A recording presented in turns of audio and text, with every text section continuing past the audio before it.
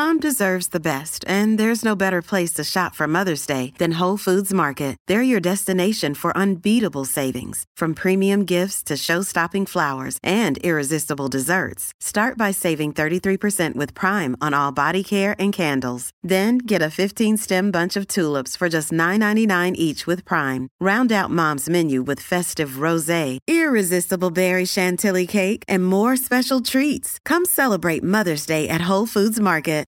FOBO is the idea that, like, even if we find somebody wonderful, like say you listed all the things that you wanted in that, you know, in that person that you want to date or marry, and you're like, okay, you put them all on paper and you meet that person, you're like, wow, yeah, so like she is really great, meets all my objectives, but like, what if there's like a slightly younger, better looking model of that out there? So like, keep looking.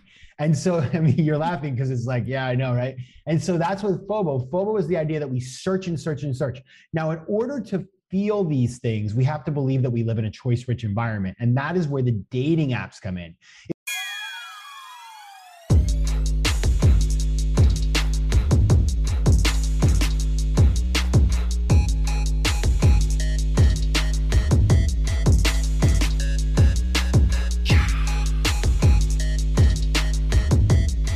What's up, everybody? Welcome back to Shooters Gotta Shoot. I am your co-host, Erica Spera. And I'm Molly Demillier. And we've got an awesome episode for you this week featuring author Patrick McGinnis. Yeah, this was a really fun one. Very interesting. I first heard him on Matchmaker Maria's podcast. He was great. Yeah. And he talks about, he actually is the inventor of FOMO, fear of missing out. Yeah, which I thought that was marketing people.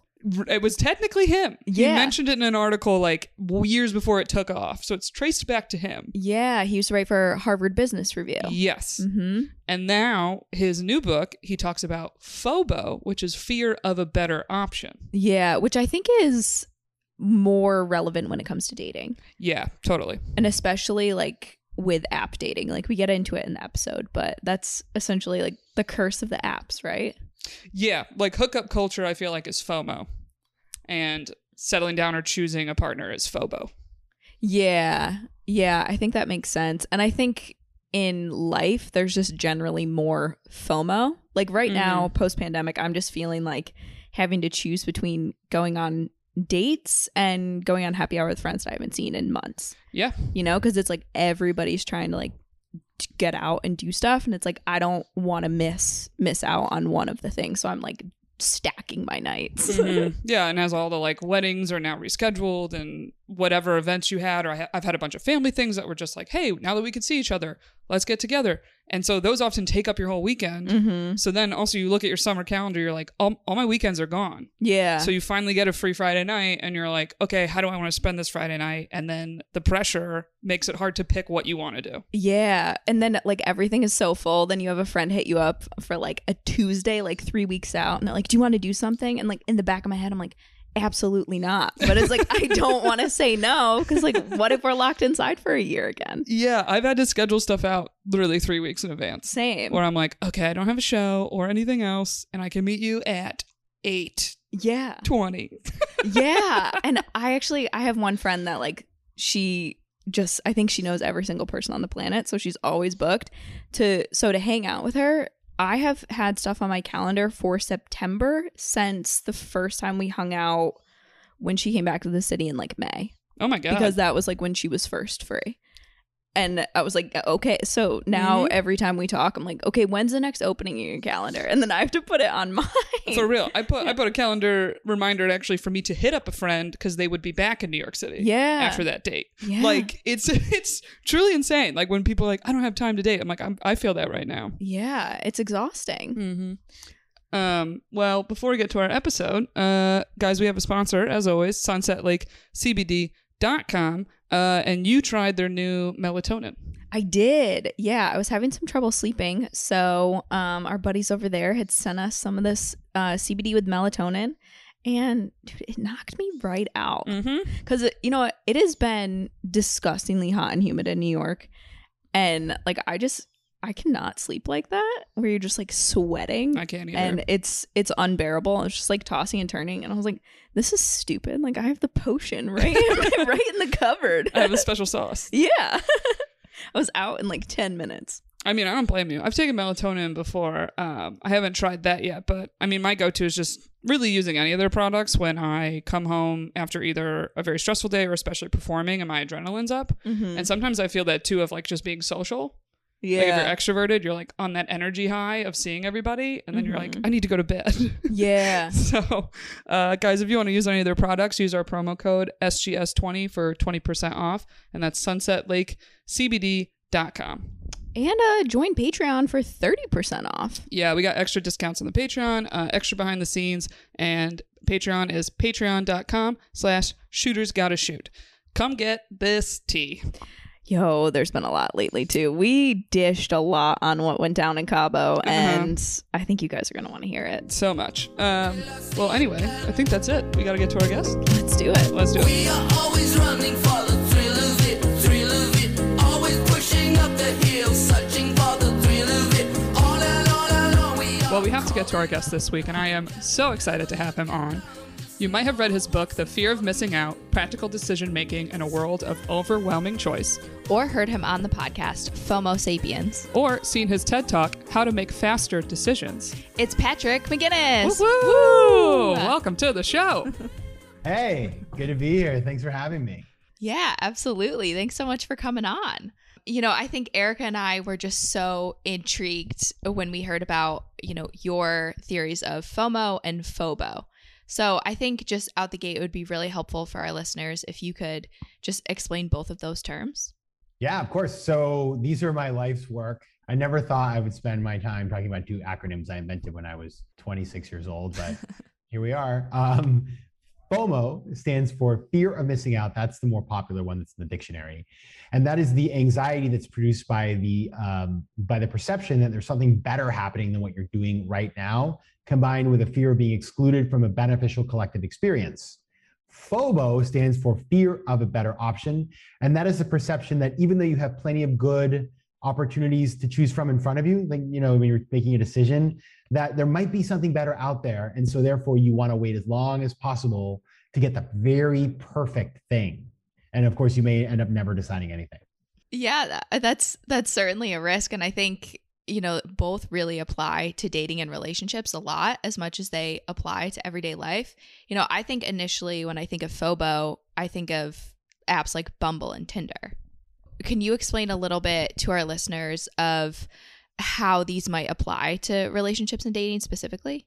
Totally. So the dating world is a perfect place for this. And I do talk about it a bit in the book, but I did not write a dating book because like that, you know, that's a whole other situation. So I do mention this though, and that's the fact that if you think about FOMO, you know, is about the idea that we're not focused. We are on 9 apps and we have 3 matchmakers and we also have everybody we know is setting us up and we're going on a date at lunch, a date at dinner every day, 7 days a week. And we're just like, you know, spreading ourselves too thin and just being a little bit extra, as it were. FOBO is the idea that, like, even if we find somebody wonderful, like say you listed all the things that you wanted in that, you know, in that person that you want to date or marry, and you're like, okay, you put them all on paper and you meet that person, you're like, wow, yeah, so like she is really great, meets all my objectives, but like, what if there's like a slightly younger, better looking model of that out there? So like, keep looking. And so, I mean, you're laughing because it's like, yeah, I know, right? And so that's what FOBO. FOBO is the idea that we search and search and search. Now, in order to feel these things, we have to believe that we live in a choice-rich environment. And that is where the dating apps come in. If you lived in a small, like Azerbaijani village where, you know, you had like 14 people that you could potentially date and marry. Like I once met this guy from this ethnic minority in Europe. It was like this sect of Judaism where there were 1,000 people in the whole world and you have to marry within that group. Like he is not going to have the FOBO. Okay. Like he just has to pick one. But if you are, you know, a 20 something living in Manhattan and you have Hinge and Tinder and all of the apps, and you have literally thousands of people that you could go out with, you're going to have those things happen. Yeah, that small village sounds like fear of options running out. Yeah.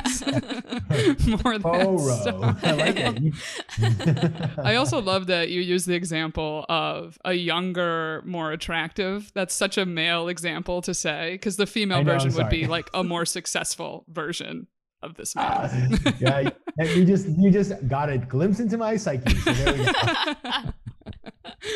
I do think there's also a little bit, just in addition to the apps, but also with age. Because I think, you know what, I was in my younger 20s and dating, and I would think like, yeah, this guy is really great, but am I like too young to kind of stop dating now?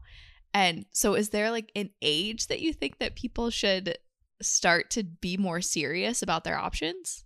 You know, I think it's a very personal thing, but I will tell you this, that our level of FOMO and FOBO changes over time, and it's largely driven by two things. Number one is how much experience you have. Like when you've gone on 37 dates a week for years and you've had a lot of relationships or sexual partners or whatever, there's less mystery in it. It's not like you're in high school and you're like, oh my God, like what's it gonna be like? Oh, what's it gonna be? No, you're like, I have kissed half of Chicago. Like, there's no, by the way, I don't live in Chicago. I'm not talking about me, but there's like no, and so like the desire to like date all the kinds of new people just recedes with time. The same time, and this happens, I think, although a lot of men more than women, and by the way, I'm not a dating expert, so I shouldn't even make pronunciations, but I just see this in my crowd. Men hit a certain age and are like, oh my God, I'm now, X age. I gotta move on this. Like I've dated around, but now I gotta get serious. I think women tend to be a little bit, that doesn't really happen as much as what I can see, but I do think that like your sense of mortality and just like, oh my goodness, like I woke up one day like, oh, like I found like all this hair in the shower drain, like I'm getting old, then you just sort of like get over your FOBO. And I think, that's kind of interesting. So it definitely is influenced by age, but of course, like it's deeply transformed by the fact of whether or not you think you have options. Because if you're like a 40-year-old male and you think, well, in 2 years, I'm going to like exit an IPO of my company and be a billionaire. Like I may have way more options than today if I'm like a nerdy guy. So like maybe it's worth it for me to wait. If your looks are going down the hill and you're getting tired, you may not, then you're probably like, let's pack it in. And so I think that's the kind of thing. It depends on your company's evaluation. Is that what I just heard? Listen, now you're getting the VC side of me. I'm really putting it out there today. No, I like it. I think you just basically touched on what's the saying? It's like women are ready for marriage when they meet the right guy, and men are ready for marriage when they just hit that time in their life. Yeah, and then they're like they could literally have dated like the most. I've seen this a million times. Like you dated like the most wonderful girl, but you have FOBO, and then you realize like basically FOBO is the biggest thing that drives FOMO to disappear is the fear of having no options at all. So then like you've dated this beautiful, wonderful, amazing woman, and then like literally like this completely random woman who's like completely unsuitable walks in the door and you're like, I'm going to marry her. I've seen that so many times. It's crazy. It is interesting. Yeah. So I know in FOBO you talk about no stakes, low stakes, and high stakes decisions. Can you talk us through that a little bit? That's what my TED Talk is about, how to make faster decisions. And this is the reason why I did that talk. Like, so I noticed that the more successful people I knew became, the less decisive they were. And I'm talking like, because the thing about FOBO is the more options we have, the more we are at risk of having FOBO, because it's like, oh, there's so many things, I better explore them all. And the older you get, the more money you have, the more success and power you have, the more likely you are to have more options, people offering you things or just being able to generate things for yourself. And so what I started to realize, and many people, including myself, is like, not only am I having like existential crises about like big things in life, where should I live? What should I do for a living? Because like nowadays we can do so many things, but I was feeling these feelings about the most mundane things. Like, should I go to the equinox today? Like that became like a 3-hour, oh my God, I don't know. Like what, it's just, and so I realized like how incredibly pointless and what a great sort of waste of energy that was. And also it's just like like when you telegraph indecision to the people around you, it's such a killer of your credibility. And so that was the sort of like, because I didn't want to be that guy. Well, I had a very close friend who was indecisive. This person dated a woman for over 10 years and couldn't commit. And like, but like also can't like choose dinner. Do you know what I mean? So I saw that Yeah. and the destructive qualities of that. And I was like, I'm going to fix that. And so, you know, I write about this in the book, but the way I did it for myself is I came up with this paradigm of high stakes, low stakes, and no stakes decisions. High stakes decisions are things that are important. In a relationship, it would be like, are we going to your family's house for Christmas or my family's house for Christmas? Are we, you know, are we going to live in this city or that city?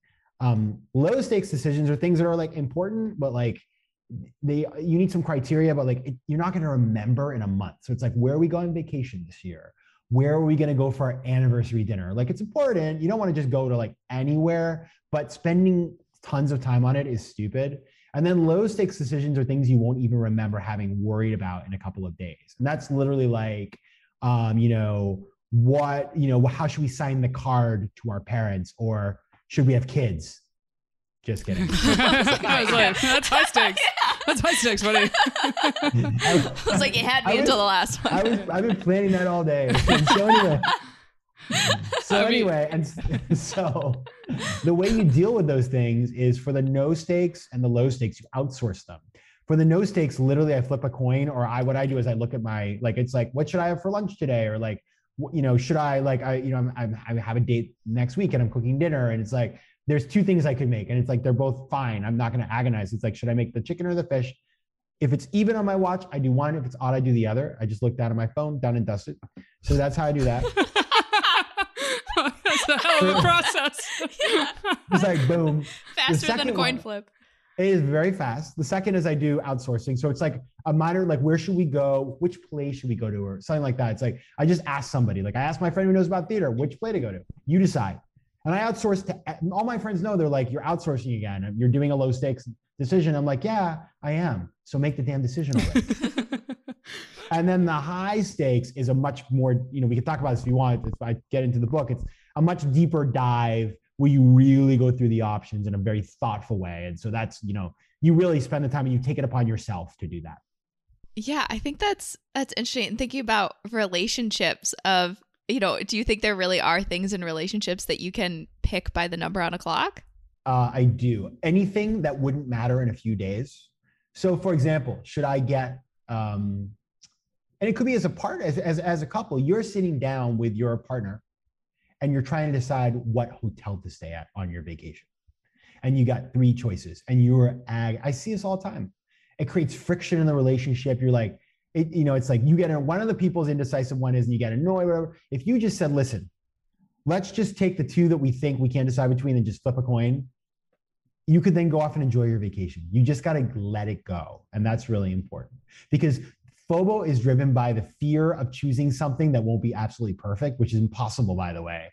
And so you are so afraid of being disappointed. Well, guess what? Life is about, you know, trade-offs and accepting, and there is no riskless option. The problem with FOMO is that people don't realize that. They're trying to optimize, and that's where you get to trouble.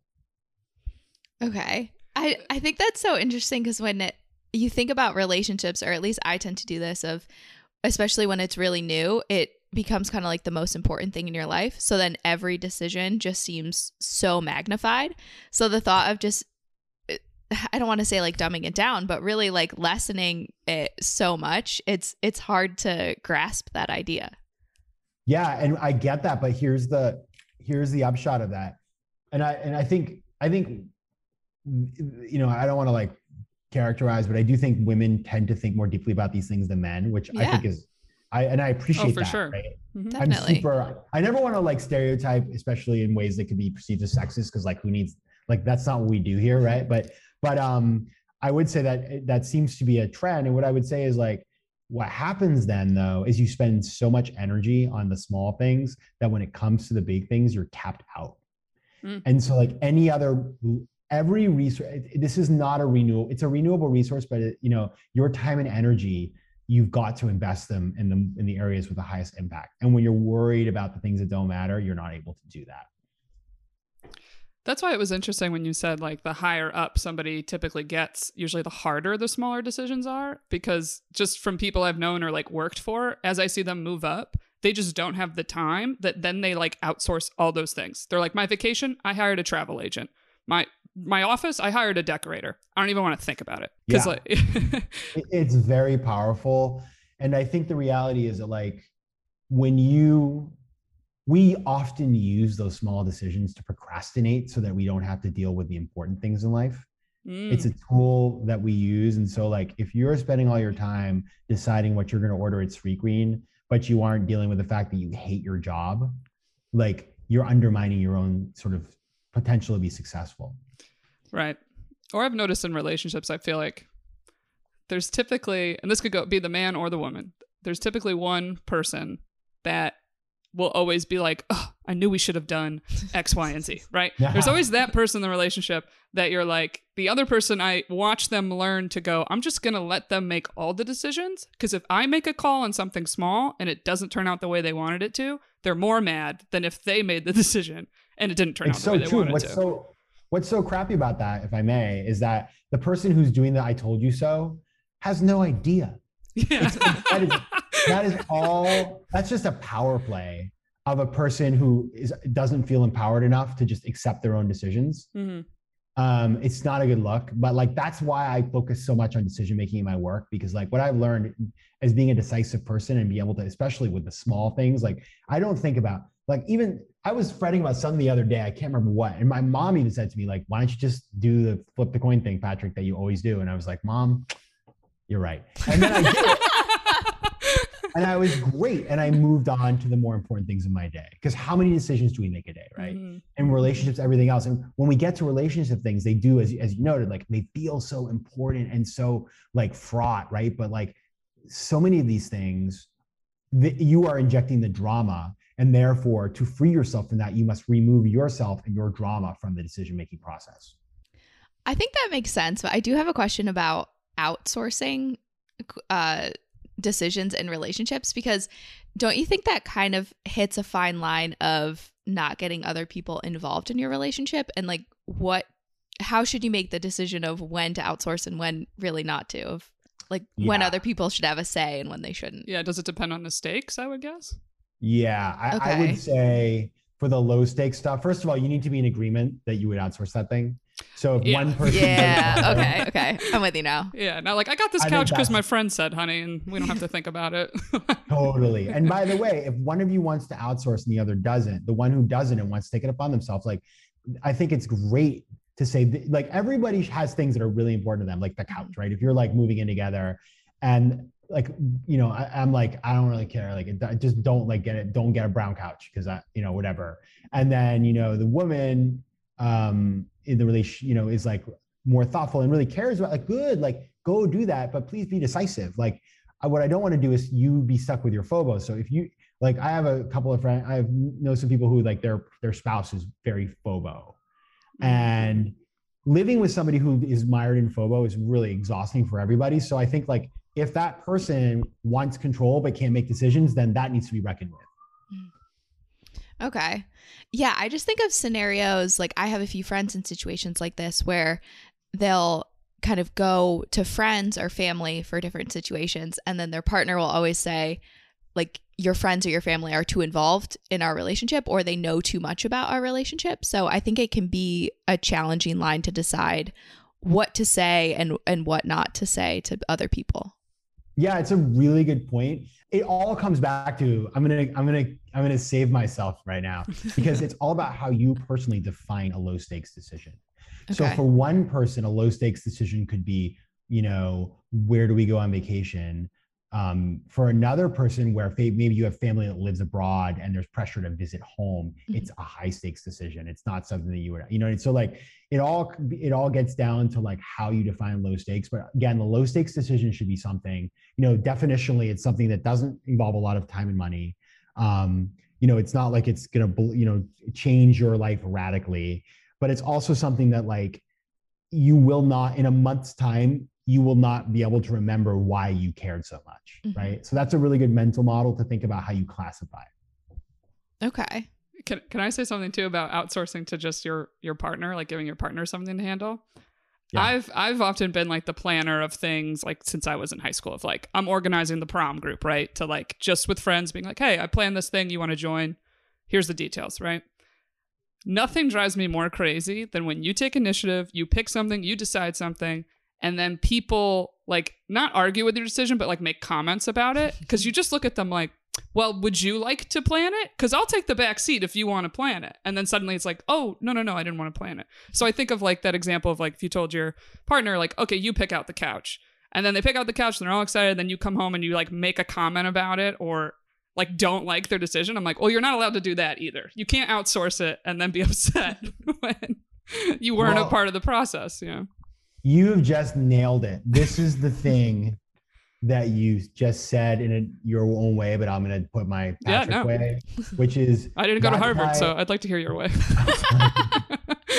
That's why... Well, this is why, because everybody at Harvard is like that, by the way. People are like prima donnas, and I love everybody, but like we did these trips to Africa where this friend of mine organized everything, this friend Lucy, and people were like, so Lucy, like, you know, I didn't want to have, you know, we were like in safari. It's like, I wanted the green safari, you know, car and not the blue one or whatever. People were just so ridiculous. And that's why people with FOBO suck. Because those people are putting their FOBO on you. And like, that is why you've got to call it out, because it's like, it's true what you say. It's like, all right, you have FOBO right now. I've given you a perfectly acceptable option, and you are basically, we want something better. Unless you can generate the for now, like, I don't want to hear about it. And so like, I'll never do this again. And so those of us who live with people or deal with people who have FOBO, we can't become like their victims. We have to push back on it. Mm-hmm. This is also why I'm like, everybody should have to be the leader and the organizer one time and the planner, because then they know how annoying it is when everybody else starts chiming in. You're so right. And you know what we did on that Africa trip? You just made me remind me, is because of that dynamic. We then assigned every person on the trip the responsibility for one day. Yeah. The CEO of the day. And it created a lot more empathy around how hard it was. Good. It was awesome. Yeah. Because people have no idea. Like I'm going to a bachelorette party coming up, which is like another relationship-esque thing. And I'm not planning it at all. I just got to Venmo someone. They keep emailing suggestions. I'm like, whatever y'all want to do, I'm in. I'm so excited to not have to plan one thing of that trip. Just tell me when to show up. Yeah, I'm like, tell me when to show up, and I got a car if anyone needs a ride, and I'm out. That's it. Love it. That's such a smart idea for a trip. I love that. Yeah. Probably gonna have to Harvard, baby.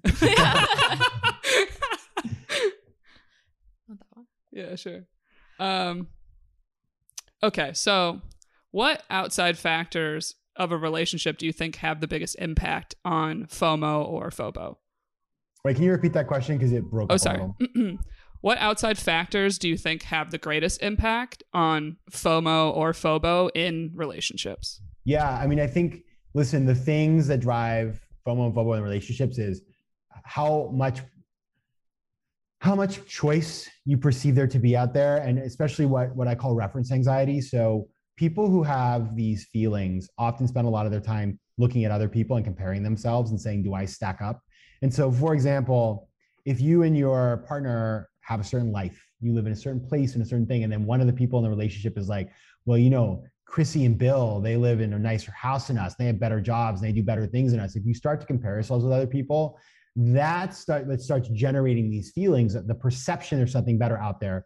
Because what you're doing, this is what's so messed up, is you're inventing a narrative in your head that may or may not correspond to reality, but you're seeing it on Instagram, and you're creating a fictional parallel universe in which everything's better than what you're doing.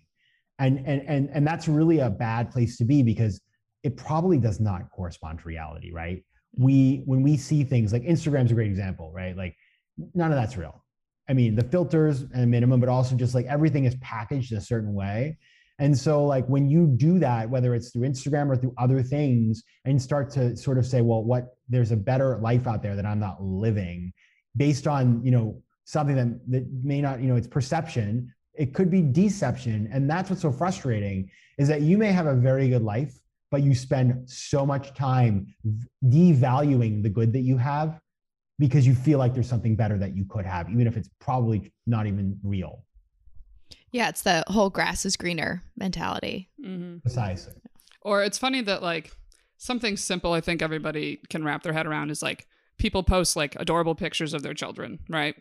But we've all like gone to visit someone with kids and they're running around like crazy and it's chaos, and then one's crying, and it's like, so we all know what that's like being in that environment. It's not always, hey, smiling and posing for this picture and being cute. But it's funny that like with adult relationships, I almost feel like it's harder to imagine the like, you know, kind of downtime or dull time or fighting time, like when we're not there, because that is something like they're adults. They can hide that when you're around them.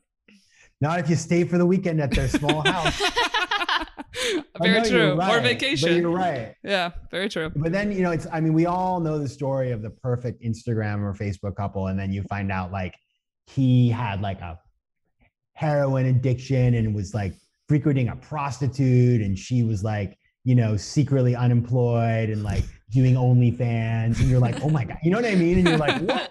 That happens all the time. So I do think that like, that's where the life experience comes back into it and the age. It's like the more that you lived and you start to see, I see this all the time to people I know are younger, like people who are like 10 or 20, 15 years younger. And they're like talking about the feelings. And I'm like, you know, I've seen this story so many times now, like here's like the 3 ways it plays out. So just, you know what I mean? It's like, but you won't know that when you don't have as much life experience. I think that's really important to know. Yeah, and I think the more that we just continue to live our lives for social media, the worse that gets. Like I was talking to someone the other day about just the concept of engagement photos. Like what is the benefit of those really, except just to showcase to the world on social media? It's like, we all know before that photo was taken, everybody was screaming at each other. Like it's not, you're not just happy like making out in a lake. It's so true. It's just engagement photos in New York City are just an excuse for 2 people to block traffic. They always take them in the middle of the damn road. What is up with that? No idea. So do you think that FOBO and FOMO impact men and women equally? And especially as it compares to relationships? I think it's just different.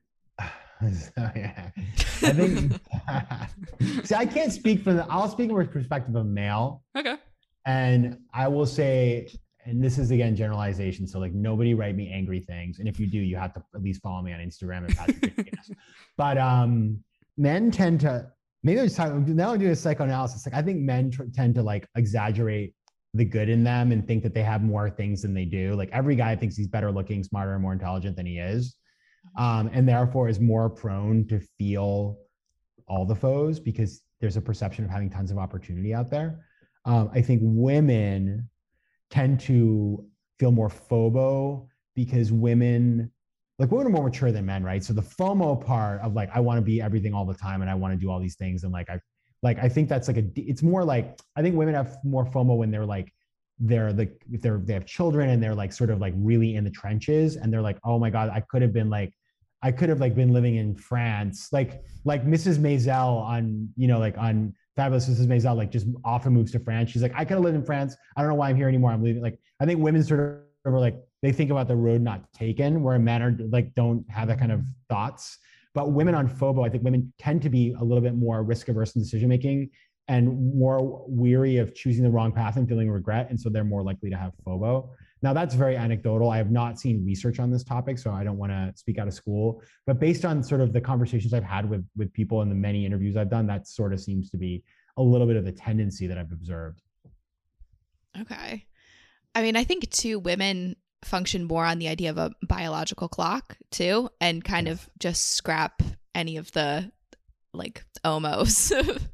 Yeah, or we always talk about like dating, you know, I just hit 30, Molly's a little bit behind hitting 30, but we already are like, oh yeah, how I used to date just 5 years ago, I wasn't really trying to date seriously. You would just be like, oh, I like being with this person. Let's see how it goes. And now it's like, oh, okay, now that there is more of a conscious like biological clock, it's like, okay, if I do want kids, realistically, when do I want to have them by? And do I want to waste my time dating someone that maybe not even kids, just if you want to get married? Like, you know what I mean? So it's there's so many factors now that it's like, I really didn't consider at all when I was younger. And I didn't have that like fear of a better option because it was just like, we have time, you know? You're right. Actually, you just made, I think what you say is absolutely correct, which is the biggest, the way to overcome FOBO is to create a deadline and basically be like, you have it till this point to decide, and then your options are all gone. And so women more than men, I mean, men still have their own sort of stuff, but women more than men definitely have that sort of like the biological factor which I think is a big driver. And I would say it's interesting is you see that in men. I'm sure you've heard this before. It's like, well, I really like her, but I'm sure she wants to have kids quickly because she's, 35. So I don't want to put that on her. Like if I don't want to, I feel the pressure, like if I'm going to date her, that I have to like lock it down and I'm not ready for that. And so you do see that everybody's aware of that on both sides of the equation. And it drives some of the action and the decision-making that people sort of experience. Oh yeah. I've known men to not even go on a date with a woman that was like 33. Just because they were like, oh, she's probably going to want something serious. And I was like, I mean, you don't know that. Like, You should ask her. Yeah, That's but they were just that's ridiculous. intimidated. Yeah, I mean, it's crazy. But it's, I think almost, if anything, I almost feel like it's the opposite with women I've known. I've almost wanted to sit there and be like, you could do better.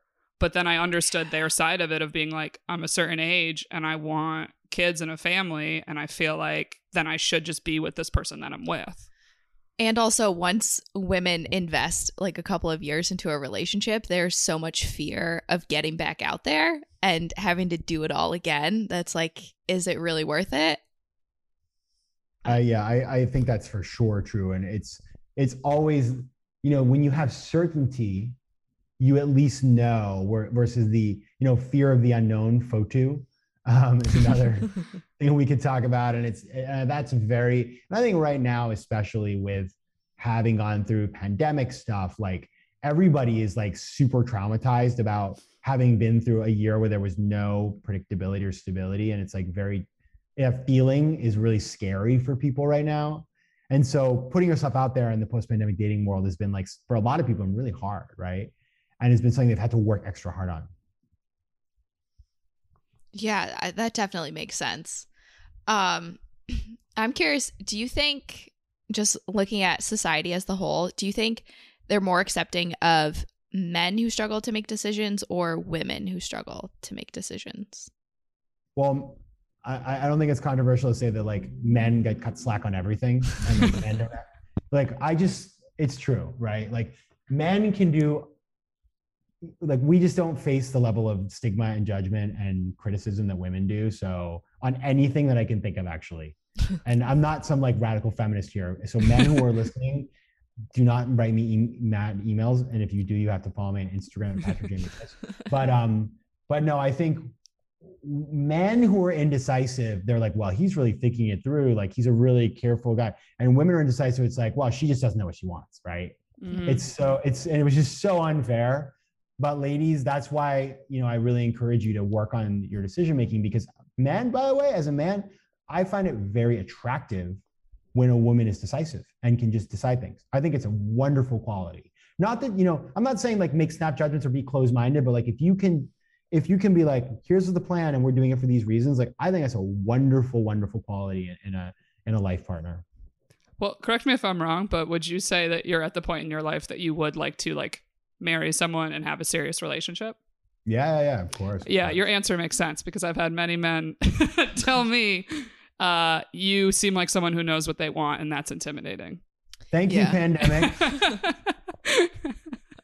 Yeah. No, definitely. I think I'm one of those people who the pandemic was like a great education. It was like, it was a great teacher. And I think it's like you start to clarify what's important to you and what's not just for relationships, but like all of the aspects of your life. And that still requires you to make changes and accept and be uncomfortable and know that I'm going to have to change all this stuff. And like, nobody wants that. But I think that knowing that is like the first part of a very important process. So, yeah. Mm-hmm. I would agree with Erica, though, of just as a woman, when you're decisive, but especially when you're too direct about it, or just really like direct at all, it's very easily to get perceived as a bitch and just like thrown into that bucket. It's like, okay. Yeah. Both like just relationships are like, I mean, especially at work. Yeah. Is the big place where we see it. But yeah. And that's on the men, because like, listen, I mean, obviously if you're really mean and horrible, like then you are not very nice. But like, I think it's like men have to realize their cognitive biases around the way they see how women behave. And maybe women can help them to do that. But like, you're right. Like, I see so many of my friends are female entrepreneurs, and the things that are said about them and the way that they're portrayed is so crazy. Mm-hmm. And if a guy did it, it would be just like chill. And I think that's the same thing in relationships and stuff. And so like, I think it's shifting. And I see the way that men talk about women is really different than it was 20 years ago. It's much more, it's much more healthy.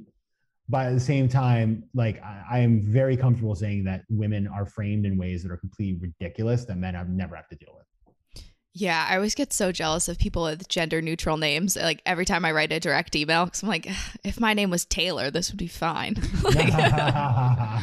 Or Chris. Yeah, or Chris. That's a good one. Based on your research, what advice would you have for people that struggle to essentially like pick their partner in life? They struggle to commit. Yeah. So this is the big like decision, right? So first of all is like, when you feel this is really a FOBO thing. Like number one, you have to think, it's based, again, the definition is like the belief that there's something better out there based on the perception that you have more options. And like, first of all, you have to really ask yourself, is that true? Right? Do I have better, like, is like a, 28-year-old German supermodel who also has a PhD from Cambridge going to show up tomorrow? Probably not. If she does, it's not going to be calling you. But think about what are your criteria, and then think about your criteria. What's important to you? Are you, there's many factors. It could be intelligence. It could be kindness. And by the way, like some people may be like, I don't care about intelligence. Like good, you do you. I'm not sure why you'd say that, but okay. But it's like, I know this one, he's like, I just want a very attractive blonde woman. And I was like, that's it? He's like, yeah. And I'm like, really? Like, you don't want like, I don't know, like compassion or what? He's like, that's fine. But like, I'm really focused. I'm like, okay, like, then that makes it easier for you. You know what you want. Mm-hmm. But like figuring out, like, I want somebody who is, creative, or would be a great mom, or would be, is going to really like take care of me. What are those things are for you? Or who will let me take care of them? I don't know. There's a million things. Figuring those out and listing them out, write them down on paper. And then when you're thinking about your options, it's like really thinking through, like, do these people, meet my criteria? And if they don't, get rid of them. If they do, keep them. But like driving towards, what are the most important things? That's a really fundamental part. And the other thing is just like thinking deeply about that perception. There's better stuff there. Because I think that's where you get into trouble, is the fictional parallel universe you've invented, the sliding doors where suddenly you're just going to have every option in town. That is not real. And you don't want to wake up one day realizing you have no options at all. And that like, basically nobody wants to date you. That would suck. So you want to avoid that. So earlier we were talking a bit about how the dating apps can really just increase FOBO and FOMO. Mm-hmm. Do you have any strategies that people can use when using the dating apps to kind of cut down on those feelings? Yes. Okay. So, it's a very interesting question. And like, I have a friend called Meredith Golden. I don't know if you guys know Meredith.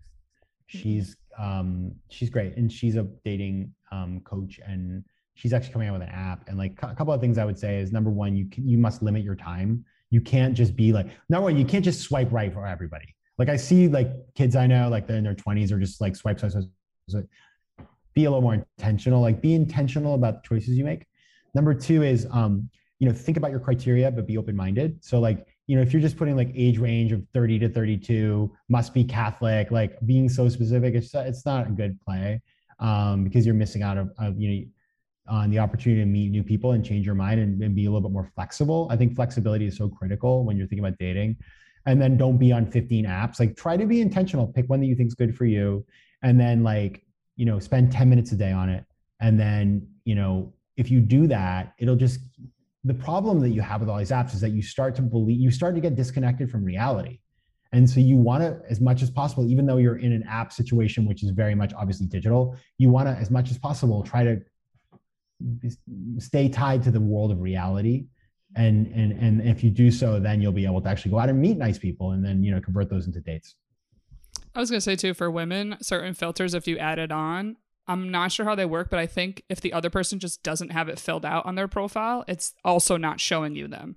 So like the thing about like if you put Catholic or Catholicism, if the other person doesn't have that written in, they actually might also have been raised Catholic, but they just didn't put it on their profile. And then that's an option you don't see. Oh, so you wouldn't get that person to I don't pop think up? you do. No, if you're doing very specific filters, like, which, certain ones I'm like, yeah, do you, but you have to think like, oh, are there ones that some people might skip per se? You know what you can do too that would be really, and I did this, so I personally lived through this, is like show somebody of the opposite gender your what you put down. Yep. And I remember I got yelled at. It's like, and like, what's wrong if she's 5'2"? And I was like, nothing. And like, well, you put like deal breaker, she has to be 5'4" and above. And I was like, oh, did I don't know.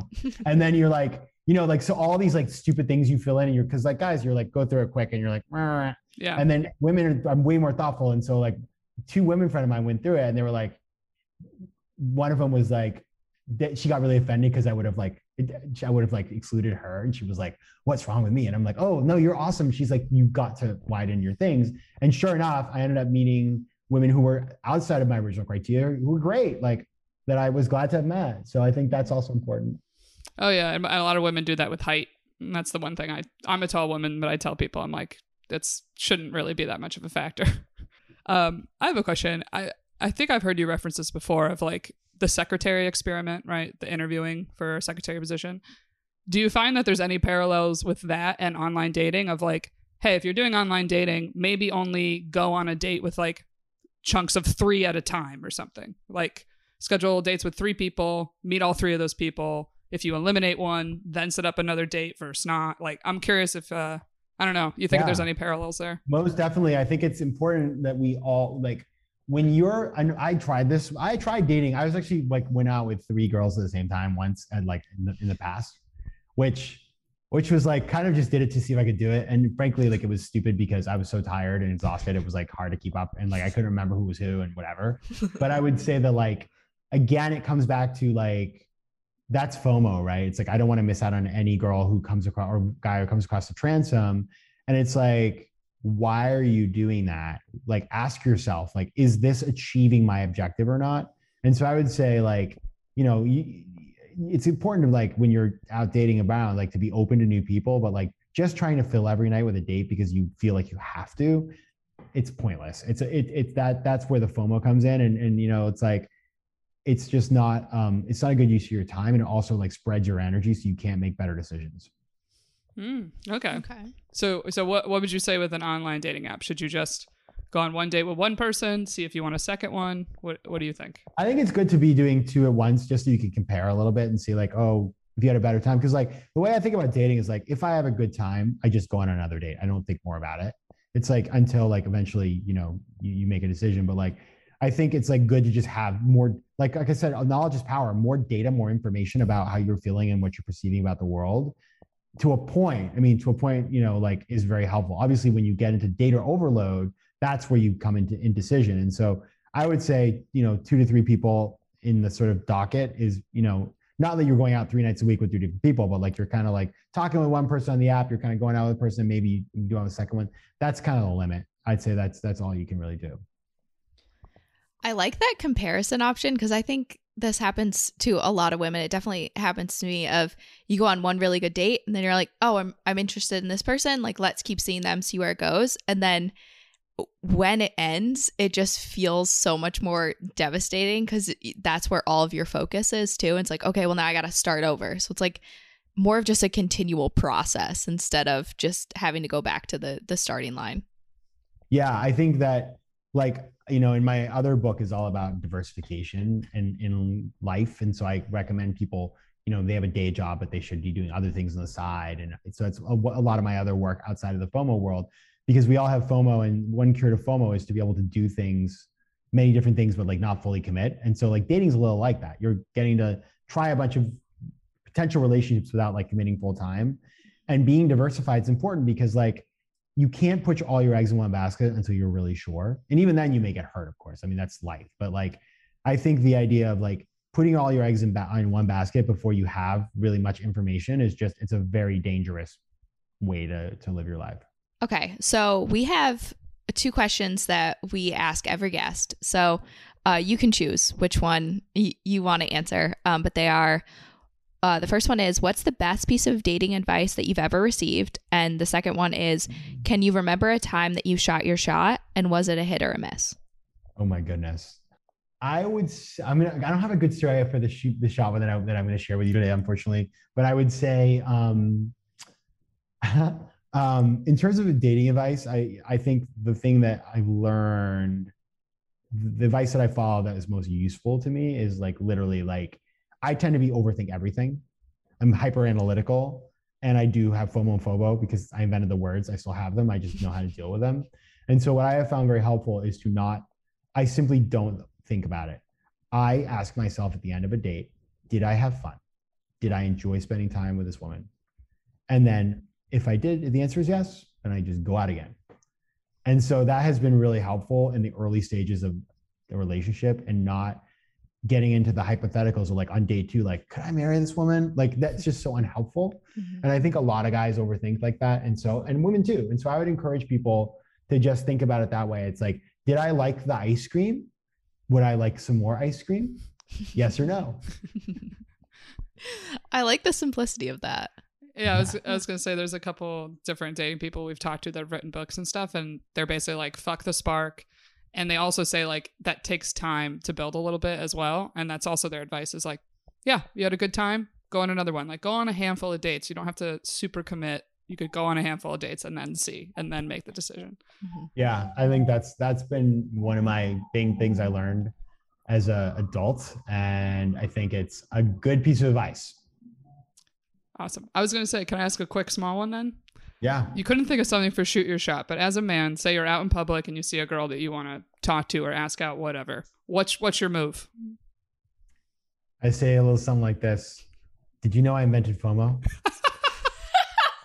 No, you don't. No, you don't. Do you really? No, I don't. I tried it and it went over like a lead balloon. I totally. Oh no. Oh, I'll tell you okay, fine. I'll tell you I met this girl like 4 or 5 years ago at a rooftop party who was really awesome, like amazing. Like really hot? Is that what you mean? Just awesome. Like really well educated. Okay. Really interesting, really beautiful, really worldly, like interesting. Like her brother's like a TV anchor. Like she's just, it's like the whole family's cool, grew up all over the world, speaks 4 languages, like very much the type of girl that I like. And so I got her number and we were texting and I was trying to get her to go out with me. And I did throw the FOMO line and she was like, that is pathetic. And it was so harsh. I found out she's not a very nice person eventually. So like, I guess that was good. But like, I was like, wow, like, oof, that was tough. So you never went out, I'm guessing? Well, no. And then she ended up like hooking up with this guy who was like Mr. Burning Man, like, had like long hair. Like she didn't want me. Like she wants like a guy who plays the harp, who like also like smokes a lot of pot. And like, she can have that guy. But like, that wasn't meant to be. But I love that you know how it worked out for her. You followed her. No, I asked our mutual friends. I was like, what happened to blah, blah, blah. And they're like, well, she's like living with a guy in like Brooklyn and his name is Leaf and all this stuff. I was like, okay, listen, that's awesome. So I hope things are going well with Leaf. That's so funny. Anyway, you're like, she didn't want Harvard, she wanted Vassar. I'm like blushing over here. I can't. What a tool. I mean, don't do that, guys, like ever. I mean, it's kind of funny that she called you out and just said pathetic. That's pretty bold. Because I've done something along those lines where I've just gone, seriously? And then the dude's like, yeah, I'm so sorry. No, and I was like, ha, ha, ha. And then I was like, so when are we getting together? And she just wasn't so. I'm like, why'd you give me my number if you're not interested? But whatever. That's a whole other story. Can't think about it. That's a good point. Yeah. Should we call her? Yeah, let's get her on the pod.